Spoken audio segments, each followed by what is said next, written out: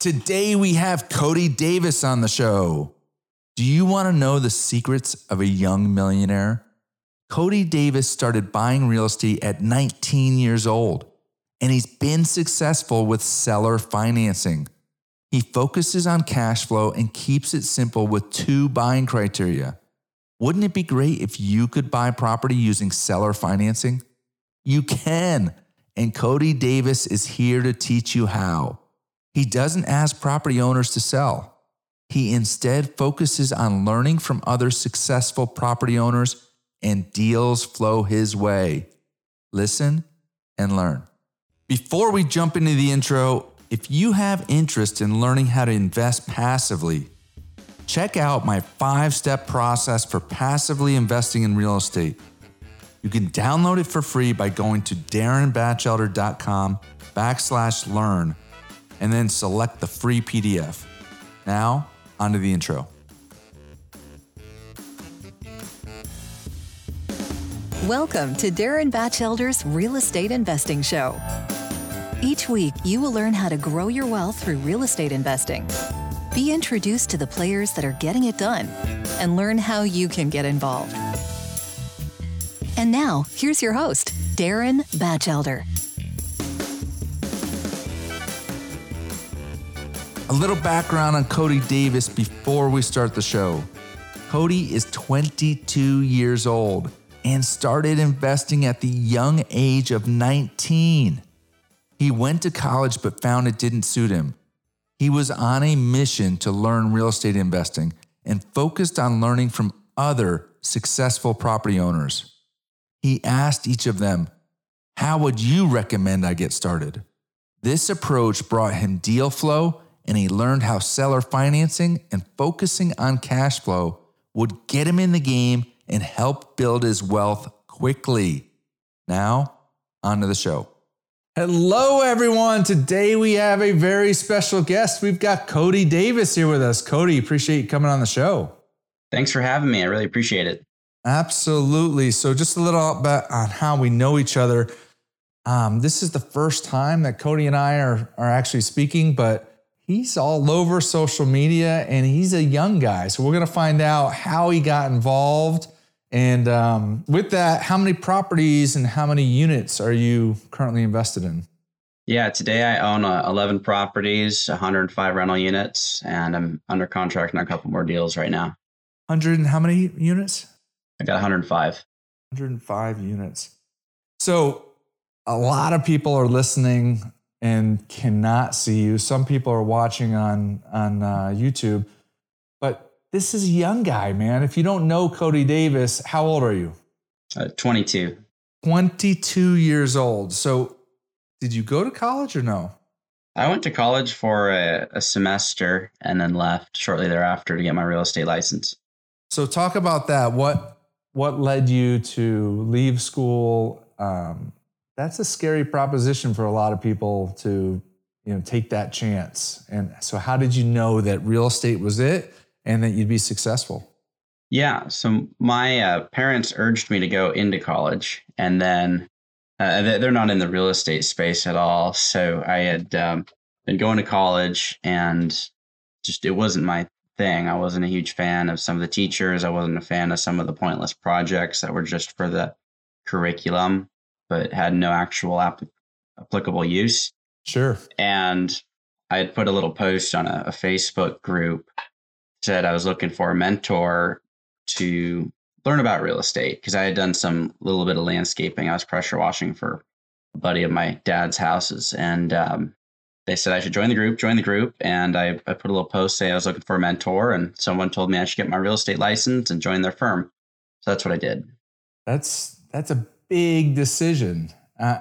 So what went through that decision process for you? I mean, once you got the offer to join that firm, you just jumped. You just knew it was inside you. You knew it was the right thing to do.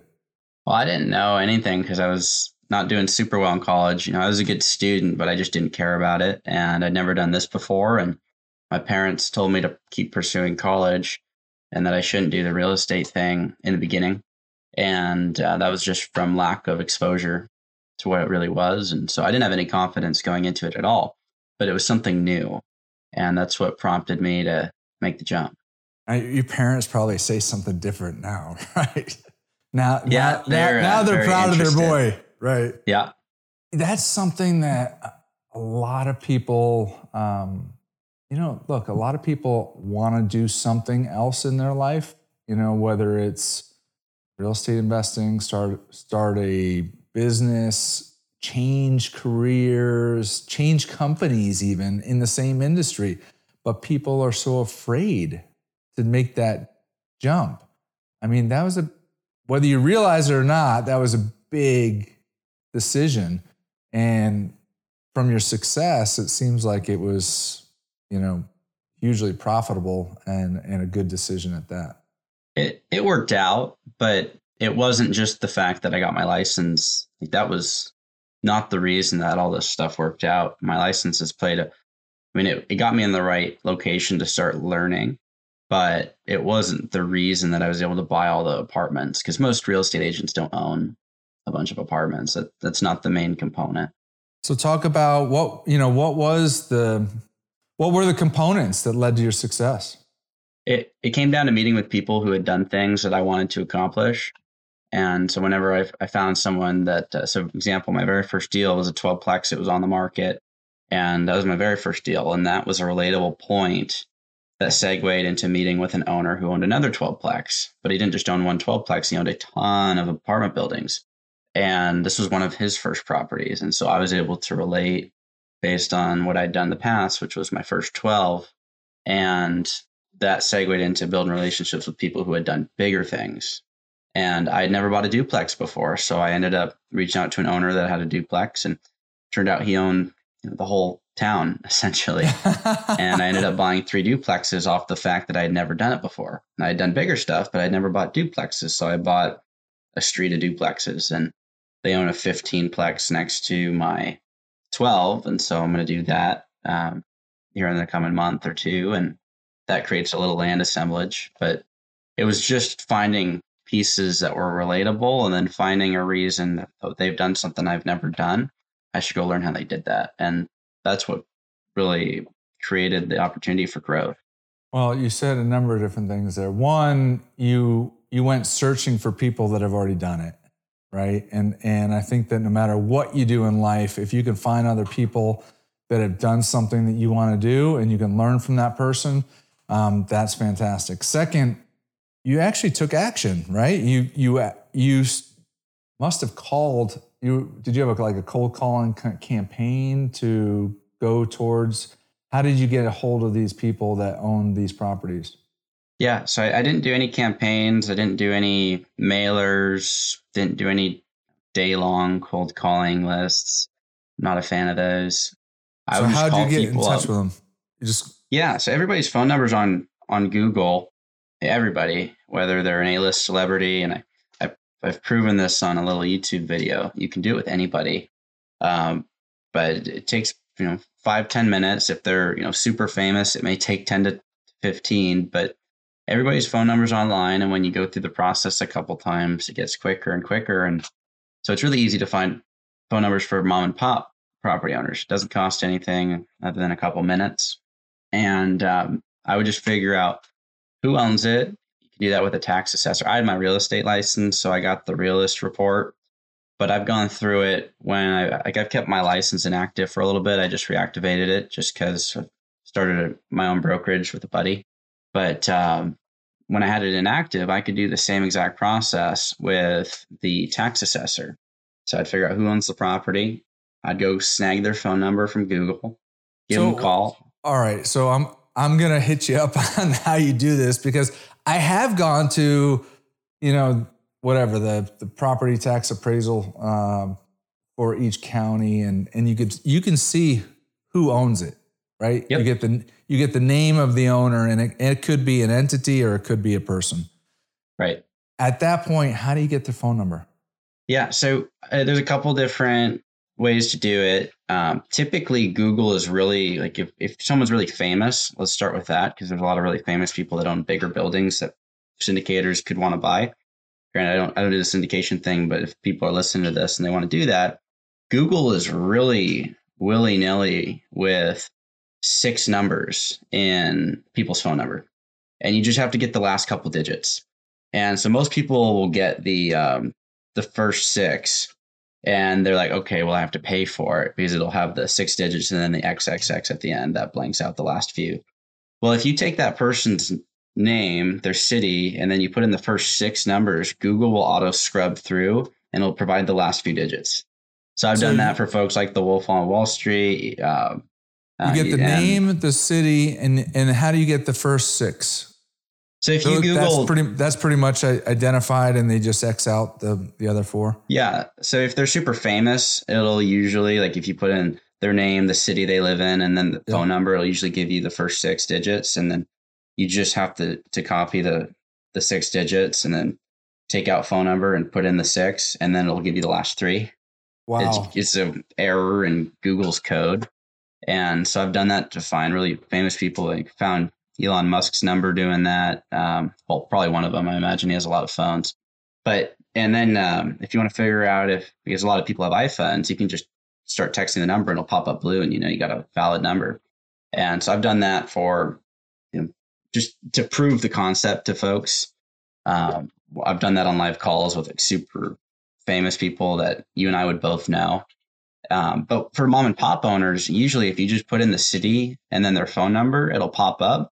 And, if they're small, maybe they own 50 to 80 units or less, then sometimes it won't give you their phone number right away. But if you can figure out what they do to work, because a lot of those types of owners are still working, right, then you can find the phone number, because it's going to be typically tagged to, if they have a social media presence, people usually do 2-step authentication, and that's how you can cross it. We can go offline and do that's crazy. I mean, look, you said about syndication, you're not doing it, but there are a lot of syndicators that are looking to scale, and they may have a property and there's 2 or 3 properties right near them. And look, they're probably right now just calling their broker and saying, hey, I'd be interested in, getting into one of these properties. But here's a way for them to potentially go direct. I mean, that's interesting. So it's a little different, but it works. And if you can start doing these little land assemblages, like I bought my 12-plex and then I remodeled it, and now I'm working on buying the 15, and there's a 5-plex next to that, and it's all waterfront. And so I became the only logical buyer to buy the 5 after I buy the 15. So you call the person up, and what do you say?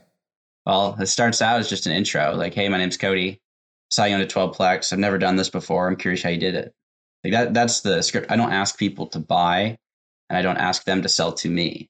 And because of that, a lot of people ask, like, okay, what objections are you getting? I'm not getting objections because I'm not asking for things. Right. There's people that get super nervous when they're making cold calls or when they're meeting with someone who's done something they haven't, and the only reason they're nervous is because they're trying to get something. I'm trying to give them a coffee meeting. I'm trying to buy them coffee and learn how they did it. And that's it. Yeah. And then you build the relationship. And once you build the relationship, then all of a sudden they're like, hey, if I was going to sell, I'd like to sell to Cody. Right. And I actually don't ask them to sell either after we build that relationship. It's like, hey, my pieces. I appreciate you sharing your story. I'm working on building something similar. And now that you know my piece, how would you recommend I go about getting started? And that's the big piece. It's like, hey, I don't want you to sell to me. It's just, how would you recommend I go get started and start building up my portfolio? And from that, I bought my second 12-plex. I bought my first 6-plex. We got a 7-plex out of that. We got the duplexes out of that. We being my buddy Christian and I. It was just me originally. And then after 30 units, Christian and I started partnering, and we took down a 38-plex. But that was our first deal together. But it's all been seller financed, and it's all been through that motion. That's amazing. It's such a different approach than most people would go at it. But you can see as the owner how it just takes the guard down. Like, here's just a young guy trying to learn. And look, successful people typically want to help other people become successful. And that's what you're hitting on. Hey, look, you're not saying this, but look, I know you're successful. Like, I'd like to learn from you. And people want to share that. That's huge. And then that's brought real business to you. Yeah, I turned $3,000 into, after this month, it'll be about 18 million in real estate without syndicating. Wow. A little less than 3 years. That's crazy. So with that comes mindset, right? Like 22-year-old kid, like you said 2 years. So you were 20. Like Started at 19. I'm going on 3 years. My very first property I bought, I can never remember if it's September or October of 2019. And so I'm coming on 3 years here really quick. My Facebook memories will notify me when I hit it. Right. So I remember, look, I'm only in this for like 4 years, and I had the capital. Like you started with 3,000. I had plenty of money in the bank. It was all in stocks and ETFs and whatnot. But I remember buying my first duplex, and I was scared, man. I was scared to pull the trigger. I was scared about all the legal stuff. I was scared of the property management.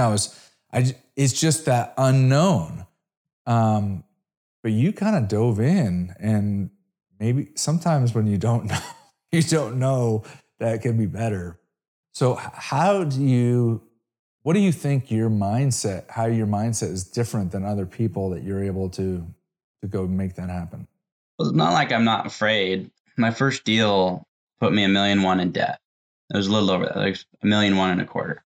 And my hand was shaking when I signed the loan docs. I signed promissory note, and it was actually 2 promissory notes because the seller finance note was $1,012,500 and the other one was $125,000 because I'd borrowed the down payment and second lien hard money. And they're both scary, whether you do a duplex or you do a 12plex, or if you go out and start syndicating day one, you buy 100plex. It's all going to be scary. The difference is how much cash flow you have at the end of the day to back your fear. And a duplex can't cash flow. I don't care where it is. It can't cash flow as much in a traditional sense as a 12 unit or a 24 unit. And so if you can find the deal and you can get the debt, in this case, the seller finance debt, it's hard to do it without that. But if you can actually get it, then you're going to be scared either way. You might as well do the one that has more cushion of cash flow. And that's how I operated my first deal. I'm shocked. I've interviewed a lot of people, and I've never had anybody that has figured out a way to get in at such a low, level of their own cash. Typically, I've had younger people, they've said, look, I went out and I found a partner that had the money, and I was the hustle factor. But you're getting seller financing on all your deals or most of your deals? Every deal except for I flipped a house once, and that was hard money. And I bought a 6plex, also 0 down, but it wasn't seller financed. I think that owner is going to seller finance a duplex to me. And that'd be closer to where I grew up. And I'd probably do it with my dad because I want to get my family into it now that they're starting to see, understand. I know it works, but I want them to see it on small scale. Sure. Are they interested? So I'll probably they're definitely interested. Granted, they're not going to get to do all the big deals I'm doing because they're not, as involved. But if I can get that a seller finance duplex, then that'd be great. But that deal I bought, it was 6 units. We had hard money in first position. I actually bought that again with Christian. And I also brought in, I'm not a proponent, like I don't love bringing in a lot of partners. I'll just put that out there. I don't partner with people for the long term unless it's Christian. But we brought in my buddy Brian because he had just bought a 10plex near one of my buildings, also seller financed. And I was like, you know what, you want to do this 6plex together? Because it was cash flow negative. It was losing a couple thousand a month. And I was going to do the project either way, but he had a friend who wanted to loan money. And so we borrowed hard money for first position and took it private for second position and bought it with a signature. That was just a little fun deal. Awesome. So everything else is seller finance though. Why are you against partners? I'm all for strategic partners. However, I think you should be careful who you actually let on the ship, and you should let a lot more people sail on a separate ship in the same direction. So speak to that a little bit. Yeah. So I've got my boat and I'm going in my little direction. And originally I wanted to get enough cash flow to take care of my mom, and now I'm stabilizing everything, and I'm going to be able to do that this year. I hit all my goals. And I did not necessarily need, a whole bunch of people to help me get there. Most people set their goals, and then when they hear they can get a partner involved, they completely forget about their original goals and are like, oh, I can go do much bigger things. I think you should build something that is self-sustainable, that can hit your goals. And then if you want a partner to get to the next level, do it, but have a planned exit, because people that are on your ship can take boards off your ship and cause you to sink. If they're on their own ship, they can crash into you, but you can also pivot, right? It's easier to move when you have less people on the boat. And if someone starts to crash into you, you can just move out of the way, right? And like, oh, I'm glad I didn't get tied to you with these golden handcuffs of you brought in money, and now I have an obligation to you, and we got to either go legal or write a big check. I think a lot of people can hit what they actually want in life without a bunch of partners. And so I'm willing to take on short-term partners, but I'm going to have a buyout agreement, an assignment of ownership, to where I can buy them out, and I could do that out of the portfolio I built on my own. Gotcha. So I think that I've talked to a lot of people, and people have talked to me about partners and good and bad partners. And one thing I've heard about having bad partners is that it's not just about the transaction. It's also about kind of how you look at the world and your moral compass and all of that. But I've also been around people that have found great partners, and they're able to do a lot more together than they would be able to do without being together. Oh, 100% agree. And that's why I'm partnered with Christian. He lifted me up out of a very hard time, because I'd gone through a bad partnership. Very, very bad. It set me back. It was closer to 7 figures than it was to 5. And that was January this year. So that was really a painful 6 months. And a lot of my close friends and family know about that story, but that hurt, and that was coming out of a really bad partnership. And so my main point, looking back on it, could you have done anything different to kind of know? Or I wouldn't have actually done anything different if I could. Okay. Because out of the windfall of that, I strengthened a lot of other relationships with the people around me, because I stepped up where the other guy backed down, and saved a lot of people a lot of money that the other person was stealing. So really painful for me, because I had to sell a huge amount of my real estate. It was a multi-million dollar position. I sold out of it to take care of other people that got screwed over by my old partner. But out of that, I built a lot of trust with certain different lenders in the area. And so now they've got my back, because they know I'll take care of people even when it's not my obligation. And so the main thing I wanted to share here is, you just be careful who you let on the boat, because yeah, it could go well. It's good to see how people react when it's going well. It's also good to see how people react when it's going poorly. But people lie. They'll lie to you. They'll lie for you. And I just don't want a whole bunch of people on the boat anymore. Right.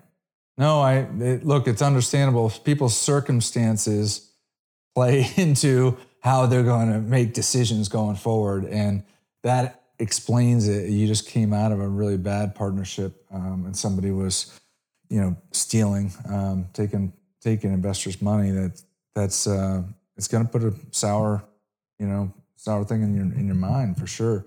So you already talked about it a little bit. I was going to ask you about creativity. I don't know if you read Sam Zell's book, but he talks about creativity in real estate, and I kind of was like, real estate, creativity. I think of that as more of like artists and stuff, but it really is about solving problems and figuring out solutions. And you've done it a very different way by, going in and just being the young guy that says, hey, I want to learn from you. So any other ways that you have become creative in how you go about your business? Yeah. So I've simplified a lot of it. I think most people overcomplicate the game. And so I just try to keep it super simple. And in order to do that, I had to take the best pieces from everybody's story and use it to build my own. And then I had to analyze the worst pieces and figure out what got them there. And so I looked at all the little intricacies of all their deals and I tried to boil it down. And I only have 2 buying criteria today. It's so simple that anybody can repeat it. How do you buy it and how do you never lose it? Now that at just first glance, that's super stupid simple. How do you buy it? How do you never lose it? But if you could honestly assess that situation, you could buy a whole bunch of real estate. And if you know you're never going to lose it, then one day you're going to be super rich. And that was the thought process. So how do you buy it? You find your deal, then you find the debt. And if you can't get 100% debt that cash flows, that last part's important, then you have to bring in an equity partner, whether it's short term, whether it's syndication, a lot of different strategies there. So that's step 1, deal debt equity for the how do you buy it. And then the how do you never lose it comes down to long-term fixed rate debt and cash flow. Specifically, you have debt service coverage. And a lot of my debt coverage is over 2 because I wrote seller finance notes where I could 100% leverage and still have a debt service coverage over 2. Wow. Going in, you had over 2 with on some of my financing? deals. Yeah, some of the deals. We being Christian and I, we bought a 7-plex in Tequila, and the total payment on it, day one, it was $3,625 a month, and we were bringing in, I think it was just north of $8,000 a month in income, and the rents were about 50% below market, 50. So why are the sellers doing this? What's in it for them to be selling at that point? Are they just not educated? They know that they have $8,000 a month coming in. Yeah. Right? They can see that they're offering you 100% financing at $3,600. Why? Yeah. So most folks are under the impression that there's a problem, that there's some sort of pain. And that's not the case with most of these people, because I'm not reaching out to people that typically, they're just getting started. I want to learn from the A team because they can teach me bits and pieces of this. They're the specialists in this space. And I don't know that day one, but I can get a grasp of it from a coffee meeting. And they're not doing it because there's some pain. They're doing it to elevate the next generation because nobody is trying to play this game. People can try and do the syndication game. They can try and save up money. Some people inherit it. Huge JVs where you bring in a whole bunch of, rich doctors and lawyers and you throw your money at a deal, but nobody's actually trying to do what I'm doing right now. And so it's a breath of fresh air when I come in and say, hey, look, these are my actual pieces. This is what I want to do. And this is why I want to do it. That is what really builds it. And I broke it down a long time ago into a little circle drill. You got relatable points, that'll get you to the table, and you relate based on your past. And then you've got goals, which get people to work with you because that's where you're going. So you get to the table based on your past. And then when you're at the table, you share your goals because that's future pacing them to where you want to go.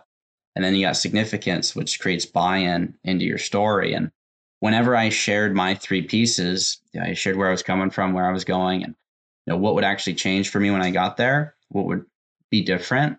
That just sparked a lot of opportunity where it wasn't about the money. I had a guy who sold me a deal for $380,000 when he had offers in the 4s. It was close to 5, cash out, but he financed it for me because I actually knew his story. He started out, that was his very first property he ever bought in the US, and he bought it seller finance, 10% down. Wow. So I just had to ask, I had to learn, and I had to connect because he got started a very similar way. He came from his growing up was harder than mine was. Came from out of country, basically went around different states and ended up in construction and started learning from the ground up and built a huge and massive portfolio. I have more apartments than he does, but he has a lot more equity because he has virtually no debt because he can seller finance all this to me. And I just learned from people like that. And they do it because they remember them being in that position and not doing what I'm doing. So that was a long way to say that nobody's doing this. It's very interesting. So now if you were to tell other people, like you're starting to go up in the unit count, would you advise people to get into the duplex, 4-plex, 8-plex, or get go larger and do the syndications? What's your... Yeah, I wouldn't start with syndication. Now? I wouldn't start with syndication. So if you can buy a 12-plex, I think it's a great tool. I think if you want to get super liquid, you build a huge seller finance portfolio and then you self-syndicate to your new entity and you get 100% cash out of all the hard work that you've done. So I build a portfolio that is sub 60% loan to value. If I were to syndicate that to my own entity at a discount to give investors a great return, then I could pull out multiple millions of dollars in cash and I could go buy a huge complex on my own. And so I think that is a good entry point to the syndication play for folks. A lot of people would disagree on that. However, if you spend a little bit of time and figure out how to play this game, you can go buy a 10-plex, a 12-plex as a starter property. Even if you don't have a lot of cash, you're going to learn on your own before you start bringing other people's money in. And when you do that, you build a stronger track record because it shows you don't need money to make money. And when you add money, it's like adding fuel to the fire. Mm-hmm. And now you can multiply your investors' returns. 'Cause I don't see anybody syndicating seller finance deals. And it's a lot easier to get that IRR up if you're putting 10% down and getting non-recourse debt at 4% than it is putting 30% down. So you can multiply your investors' money, but you have to show a track record. Yeah. And if you don't see those deals, the 10-plex, the 12-plex, then maybe you buy a duplex or a 4-plex. You house hack it. You do the FHA. That wasn't an option for me. Right. Today, I talked with the lender and they say it's going to be like a whole month of underwriting the whole portfolio, seeing all the statements and everything for on-time payments. It's a mess, so I'm just not going to do it. But if you can, you should. And I wouldn't just limit yourself to, okay, this is the only box, the only criteria that I'm going to buy off of. Because my criteria, how do I buy it, which is deal, then debt, then equity. And then how do I never lose it, which is cash flow and long-term fixed rate debt. And if you can answer that on a 4-plex, you should buy it. Because if you own a 4-plex, you're going to make more money when it's paid off than if you don't own said 4-plex. And if you ever want to trade up, you can trade up and go buy bigger deals. If you have an option to syndicate and it's a killer deal, I mean, I turned down a deal because I thought it was going to crush me a while ago. It probably wouldn't have, but it was over 400 units, seller financed, $7 million down. It was like 15% down. And that might have crushed me. I don't know. I try not to dwell on the past, but you can play the seller finance game on the multi-100 unit complexes. So. Well, it's interesting about that strategy that is, so I know some syndicators that they've syndicated a deal and then they maybe sell out of that deal and then create a tick. And there's like 3 or 4 people that go in and buy the syndication out. And the syndication investors all made good money. But there's a question mark in terms of valuation there. Like, are the new tick, buyers really valuing it at market? Where what you said was different. It was like, all right, you've got all your own seller finance deals, and now you create this syndication deal where you're saying, look, I could value all this at X, but I'm going to actually value it at X minus 15 because I want all my investors to be guaranteed, as you can never guarantee anything, but be as guaranteed as possible that they're getting a good deal. And it's a win for me because I get to pull out a bunch of cash and then I can go and buy another property with that. That's a pretty cool strategy, I think. I got to imagine that would build trust with the investors as well. It's a different strategy. And I'm not saying that I'm going to do that. Christian and I have talked about it because we're buying a seller financed resort right now. And this is the coolest asset we've ever seen. It's cooler than some of the Class A apartments that I've seen in Seattle. I like it better. You like what? I'm up in the attic right now. Downstairs when I was before we recorded, we were in the bar.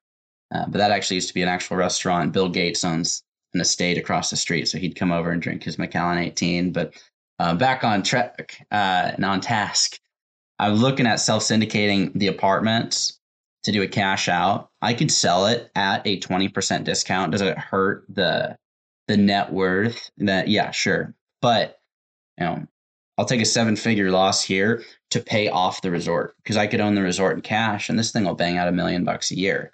And so it's like, well, sure, kind of hurts over there, but we're getting a really high income asset here and we could own it in cash. We could throw a line of credit on it. So people look at it, it doesn't look like it's just owned outright and I can pull against it to be liquid again. But that is an instance where I think you do that strategy. You build up a huge leverage portfolio, you raise the rents, you get the equity position to be higher. You sell out the equity if you want to syndicate. You sell it and then syndicate out your cash, and then you pay off the stuff you really want to own. Yeah, that's cool. You're 22, man. What, like when you think of yourself at 30 and 40 and 50, I'm 52, man. Where do you see yourself? Yeah, I don't know about that far. I've only been playing the game for just shy of 3 years. However, we've done the math and it gets pretty big pretty quick if Christian and I just keep going. As long as we don't have like absolute loss, like something, gets nuked or something, we should both pass $1 billion in my mid-30s of equity. It's crazy, man. Well, it's just about the leverage point. The loan to value, and this is something I learned from the resort owner here. While I'm buying this, I moved in a month before we were closing because we're closing end of month, and he's run multi-billion-dollar orgs, and he's like, stop focusing on loan to value up front and start focusing on debt coverage. Because if you were 100, and this isn't his exact example, but this is mine. If you were 150% loan to value because you way overpaid on a seller note, but you bought it zero money down, the debt payment was $4,000 a month, and the net income was $8,000 a month, would you sign the deal? Well, it depends if the note is, if the note's 1 year, then no. But if the note was 50, then yeah, I would sign for it. So that's back to my principles. How do you buy? How do you never lose it? Quantify like that. The loan to value is less important than the debt service, and ultimately, that's what's allowed me to go so quick. Absolutely. So now you talk about long-term fixed debt. In the last, say, 3 years, a lot of the syndication deals, and I have a lot of syndicators that come on the show. A lot of the syndication deals have been more bridge financing, 3-1-1, so fixed for 3 years, and then 2 1-year extensions. And I have another business that trades loans between banks, and in the 2008, 2010 timeframe, that's kind of where I saw some deals get hurt, is when the loan comes due in a terrible economy, cash flows down, cap rates are up, interest rates are up, and lenders aren't really wanting to lend. The salespeople are gone, and now they've hired a bunch of workout people. And so for me, because of my background, I'm nervous of those short-term loans. You talk a lot about fixed rate loans, but you're a young guy. So why do you talk about fixed rate so much? Well, I like to project the how do I never lose it part. I think it's cool to build a portfolio, but if you're going to lose it, now you just become another one of those stories, another one of those statistics. And there's already enough of the lost stories online. And the story's worth more than the real estate to me. It allows you to start over if you need to. But part of the how do you never lose it is I fix my cost. And if I can't fix my cost, then I'm less likely to do a deal, because I think today I don't sign on loans I can't pay off before they're due. So what's the minimum term on a loan that you look at? The minimum I've ever done for bridge money was a year, but I paid it off. I paid it off. I don't sign for loans that I can't pay off out of cash flow or earned income. And I had no earned income in the beginning, so it had to be out of cash flow. And today, I've got a note on my 38 Plex. We just got it appraised at 341, and we owe $1,670,000, somewhere in there. I could pay that off in the next 4 years before it's due. So today I'm not signing for any loans that I can't pay off before they're due. So that is how I quantify it. It doesn't matter if it's interest only. The resort deal that I'm buying, it's a $3.5 million note, seller financed. And that I could pay off. It's an 8-year note. I could pay that off in probably 5 or 6 years today. So I could pay it off before it's due. And that's how I look at it. It's not just about, okay, the time of the loan matters. The time gives you flexibility. But if you're really hyper focused, and you have best business practices in mind while you're doing this, pay off your obligations. If you borrow money, pay it off. I could pay off all my loans before they're due. And that is just something that I keep in the back of my head whenever I'm borrowing something. If I can take it to 80%, which I don't do, or 90%, if I could I pay it off if it got called? And that is the big question. Yeah, that is the big question. And I'm thinking to myself, well, you're doing all these things, but you're not like saying, all right, I'm going to go buy the big house and the car. Like you must be pushing some of that out, because you're looking at these deals like, hey, how can I pay off the debt? I'm pushing out what I'm going to receive later in life. Yeah. And it also has to cash flow above, some of the debt payoff. I focus on paying down debt because it's important to me not to be super over leveraged. I don't want to be that guy that think, oh yeah, you got a lot, but you're going to lose it when something goes wrong. So like the 38 Plex, for example, if you just had a normal interest payment on it, it'd be $5,600. And if you amortized it, it would be like $8,300 for the original loan balance. I'm paying $10,000 a month flat rate because that's what they really needed to retire. And so I'm paying off the loan by over $4,000 a month, and the deal still cash flows over $10,000 a month. So I'm still hyper focused on paying down the debt, but I also make sure that I write my deals where they cash flow above and beyond that. Sure. That's fantastic.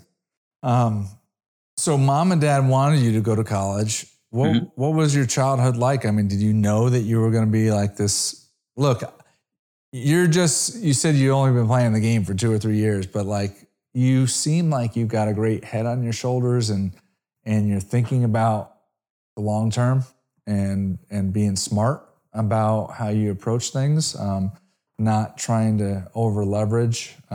So did you know that you were going to have this type of success when you were younger? Nope. But I did get some good stuff from my mom when I was growing up, because I grew up in a split household after 8 years old, because my parents split when I was 8. And my mom's always just told me, be a good human. Be a good human. Be a good human. That's my go-to nowadays. But a lot of people seem to forget that piece when they're doing business. And it hurts themselves in the long run, and it hurts people in the short term. And it's like, be a good human. It's so simple, yet it's right. Absolutely. And this is a relationship business. So you're building relationships with sellers. They're giving you seller financing. You're also building relationships with banks and sellers. And, it doesn't sound like you have a lot of investors, but investors, they want to work with good people. They want to work with people that they know, like, and trust. And so you have that at your core also, which is fantastic. And I still don't have any bank loans. No bank loans at all. I don't have any bank loans. What about agency loans? No agency loans either? No, it's all seller financing. Yeah, I was going to get a loan because I was doing a cash out refi. I was taking my 38 Plex to 55% loan to value. And I was working with a company that I won't name because I've named them on other social platforms and I don't need to get in trouble with them. However, it was the day of closing. We had passed underwriting. On as-is appraisal, we hit all the cash flow requirements for their debt obligation. We had the net worth backing by more than 2x. We had the liquidity requirements. They did not like how fast that my buddy Christian and I were scaling, and they didn't understand seller finance notes, and they tanked the loan day of closing. Oh, no. Yeah. So blew months going through the hoops on that. And that was an absolute... That was terrible because we had exhausted money elsewhere. We still had plenty of reserves, but we had spent money on projects that we were originally going to wait till after loan. We were like, it closes today. Let's just spend it. And then they tanked it. And that put us in a pinch for a couple weeks. And I had to figure that out. But still no bank loans, no agency, no bridge. We've got the seller notes, and we have a 2-year hard money loan on the 6 Plex that we just bought. That was the deal I mentioned earlier. What about geography? Where do you focus? So you're living in Seattle now? Is that? No, I actually live full time in the resort. So I'm staying in it's kind of the weirder of all the units. It's a 20 cabin resort, waterfront. Robin Hood Village Resort in Union, Washington. And it's called the Golden Mile. And it was actually deemed by, I think it was Forbes, to be one of the 20 prettiest cities in all of America. Oh, wow. It's beautiful here. Small town America, but property neighbors with Bill Gates, the Nordstroms, Jeff Rakes. There's some affluence here. I'm the broke neighbor. That's funny. But I'm living here it's kind of the weird unit because it was just built. It used to be storage, I believe, above the old restaurant, and then they converted it into a legal living space. And is that where you're from, Washington? From Washington. I was born in Tacoma, moved a year ago to Renton, be close to my business partner, Christian, and then moved down here because we're closing out the resort in the next 20 days or so. A little less than that. So talk about multifamily versus a resort. I mean, it's rental, but it's different. I mean, you have to market it very differently. You have to look at the cash flows differently, and so how did you take what your experience on the multifamily side and bring that to this resort? Yeah, so they've actually never marketed this resort, so they stay full on word of mouth. And I've reviewed 10 years of financials, and they stay full, which is phenomenal. I think it's because of the physical location. It is so pretty. The water here is such a nice blue. You don't see this anywhere else in Washington. But as far as it being different, our goal was to get to 100 rental units and then do something really fun that could produce a lot of cash. And this place will bang out over $1 million a year in income, and we're buying it for $4.5 million. And so the price versus the cash flow, like that ratio is a lot higher on this type of asset than it is on the apartments. And that's why we're doing it, because we did the apartments. We've got the stable cash flow. We could write all the checks for this asset, including the mortgage, if it didn't make a dime. And, granted, it's making very good money today, but we could fund it out of the stable stuff. So we got the stability, it's and now we're going after but it's still a different business model. I mean, it's you have to. Well, you say it's full word of mouth. Does it have a restaurant or any other like business component to it? Is it just rentals of cabins? It's a cabin rental and a wedding venue. So the wedding venue in itself, right now they just do summers, and that makes a few $100,000 a year. And then the rentals make a few $100,000 a year. And their pricing is about a quarter of what it is across the street. So we're not going to take it all the way up to market because we don't have to. It cash flows. We're going to cash flow really well day one. I mean, it'll be 5 figures a month day one, just because the income versus the debt stack that we have on it. We have a 4.5% interest only loan for 8 years. It's wonderful, right? I mean, and that's like today's numbers. Man, so, I talk to people like duplexes and fourplexes. I can see seller financing, but like you're taking it to a completely different level. But you're taking your strategy is so different in terms of building the relationship and not asking for them to sell. So you never said this, but I'm assuming in your conversations at some point they say, "Hey, do you want to buy this?" So this one we roll up, and we were told that this was off market. I got this from a buddy of mine. His name's Dion. He's got a YouTube channel, and so he's a YouTube buddy. And he reaches out to us. He's like, "Hey, I was looking at an off market deal. It's a little resort, middle of nowhere, and it's $4.5 million, 0 money down, seller finance." I was like, "Oh, that sounds great." Turns out it was 0 money down. He just forgot all the extra zeros and the one in front of it because it's $1 million down. So this is our biggest down payment that Christian and I are putting together. And we're just backing it with equity in our apartments to be able to put the down on this. So it's really fun. But yeah, I mean, we found it. We thought it was off market. Turns out it was on the market, but we had already built a pre-established relationship with the owner. It was genuine. And we stroll in. It was either the first time I met him or the second. I think it was the first time. And we were sitting. I'll send you pictures. Maybe you could put it on. Like you could edit it into here. I don't know. But it is one of the most beautiful resorts I've been at. It's just nice. It's cool. 1934 cabins. They were built by Don Beckman, set designer for Disney. They were partnered with Walt way back when, and the owners partnered with Roy on other stuff. I mean, it's just the stories I've learned were cool, but we walk in, sit down, and we're putting off the business, learning about each other. And he's like, so you guys just bring a suitcase full of cash? It's like, yeah, let me go grab it. And that's when we started talking about terms, and we learned that it wasn't going to be 0 down and that was going to be $1 million down. But we just had to adjust our pieces and figure out how to write the note. And we should day one cash flow about a little over 20 grand a month on $1 million down, which is a phenomenal return. But we've got over 400 grand in net upside just from optimizing the systems. And so we can get it to cash flow like 650 a year. That's unbelievable. So you're all over YouTube. I mean, so you do a lot of YouTube videos, but you're not syndicating. So a lot of people do content to attract investors and attract partners. So why are you, what's the goal of doing all the videos, and what do you focus on? Yeah, well, I post videos 3 times a week on YouTube, probably twice a week on Instagram. I post on Facebook, and I don't have a media marketing team. It's just Christian and I. But we're just posting every week because no one else is. Everybody has some hidden agenda for, I want you to invest money with me in a deal. And there's nothing wrong with that at all.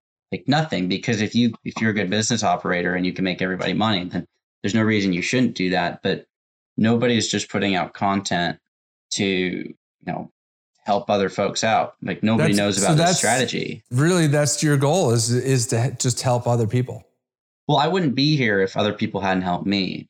The difference is most people are unwilling to reach out to folks who have played this game at this level and ask because they are nervous. They feel like they're just trying to take without giving, and you shouldn't be thinking like that, but people do. And so I'm going to put it out there so they don't have to do that. And we got a couple 19-year-olds that are buying a seller finance 10-plex in Texas, and they're under contract on another 8-plex and another 10-plex, all seller finance. So 28 units, seller finance. We just put a video about them on our YouTube, but we met them 9 months ago. They applied the strategy, and just like that, they're going to own 28 units without syndicating, and they literally have no money. I mean, they had less than I did, and I only had $3 grand. Wow. That's amazing. I applaud you, man.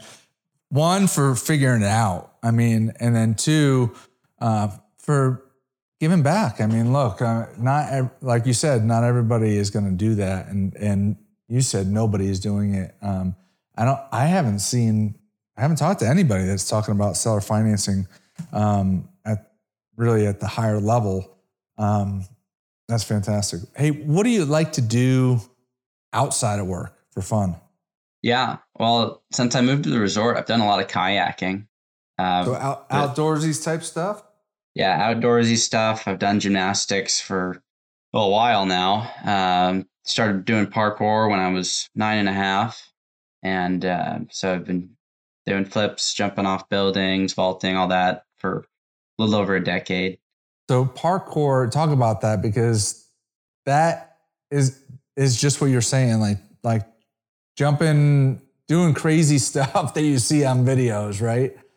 Yeah, climbing up buildings, walls, jumping over walls, vaulting. It's getting from point A to point B as quick and creative as possible.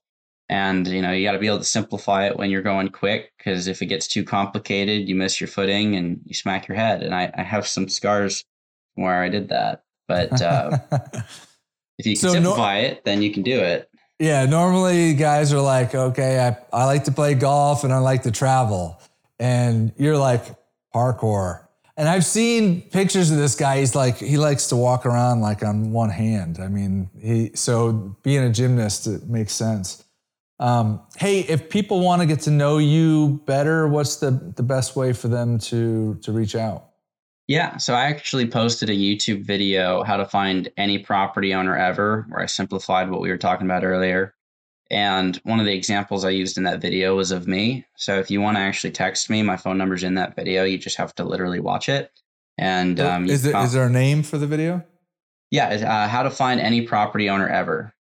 You just put that and then Cody Davis, it'll pop up. Or you can just look up Cody Davis Real Estate I'll pop up on YouTube. Cody and Christian Multifamily Strategy will pop up there. If you want a message on Instagram, my tagline is doing Cody things, because I had a shirt that said I'm Cody doing Cody things, and people like that. So you message me there too. Awesome. Well, I appreciate you coming on the show. I think that a lot of people make up excuses on why they can't get involved. I don't have enough money. I'm too young. I'm too old. I'm busy. Whatever the case may be. And Cody, you are a shining example of somebody that just says, you know what, get out there and figure it out and be a good human. I love that. So thank you for coming on. Listeners, I hope that you enjoyed that one. Until next week, signing off.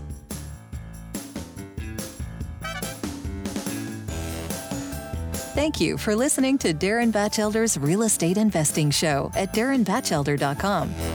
If you liked the episode, please provide us with a 5-star review on Apple Podcasts or your podcast platform of choice. If you already provided us with a 5-star review, then thank you, and please share the show with a friend.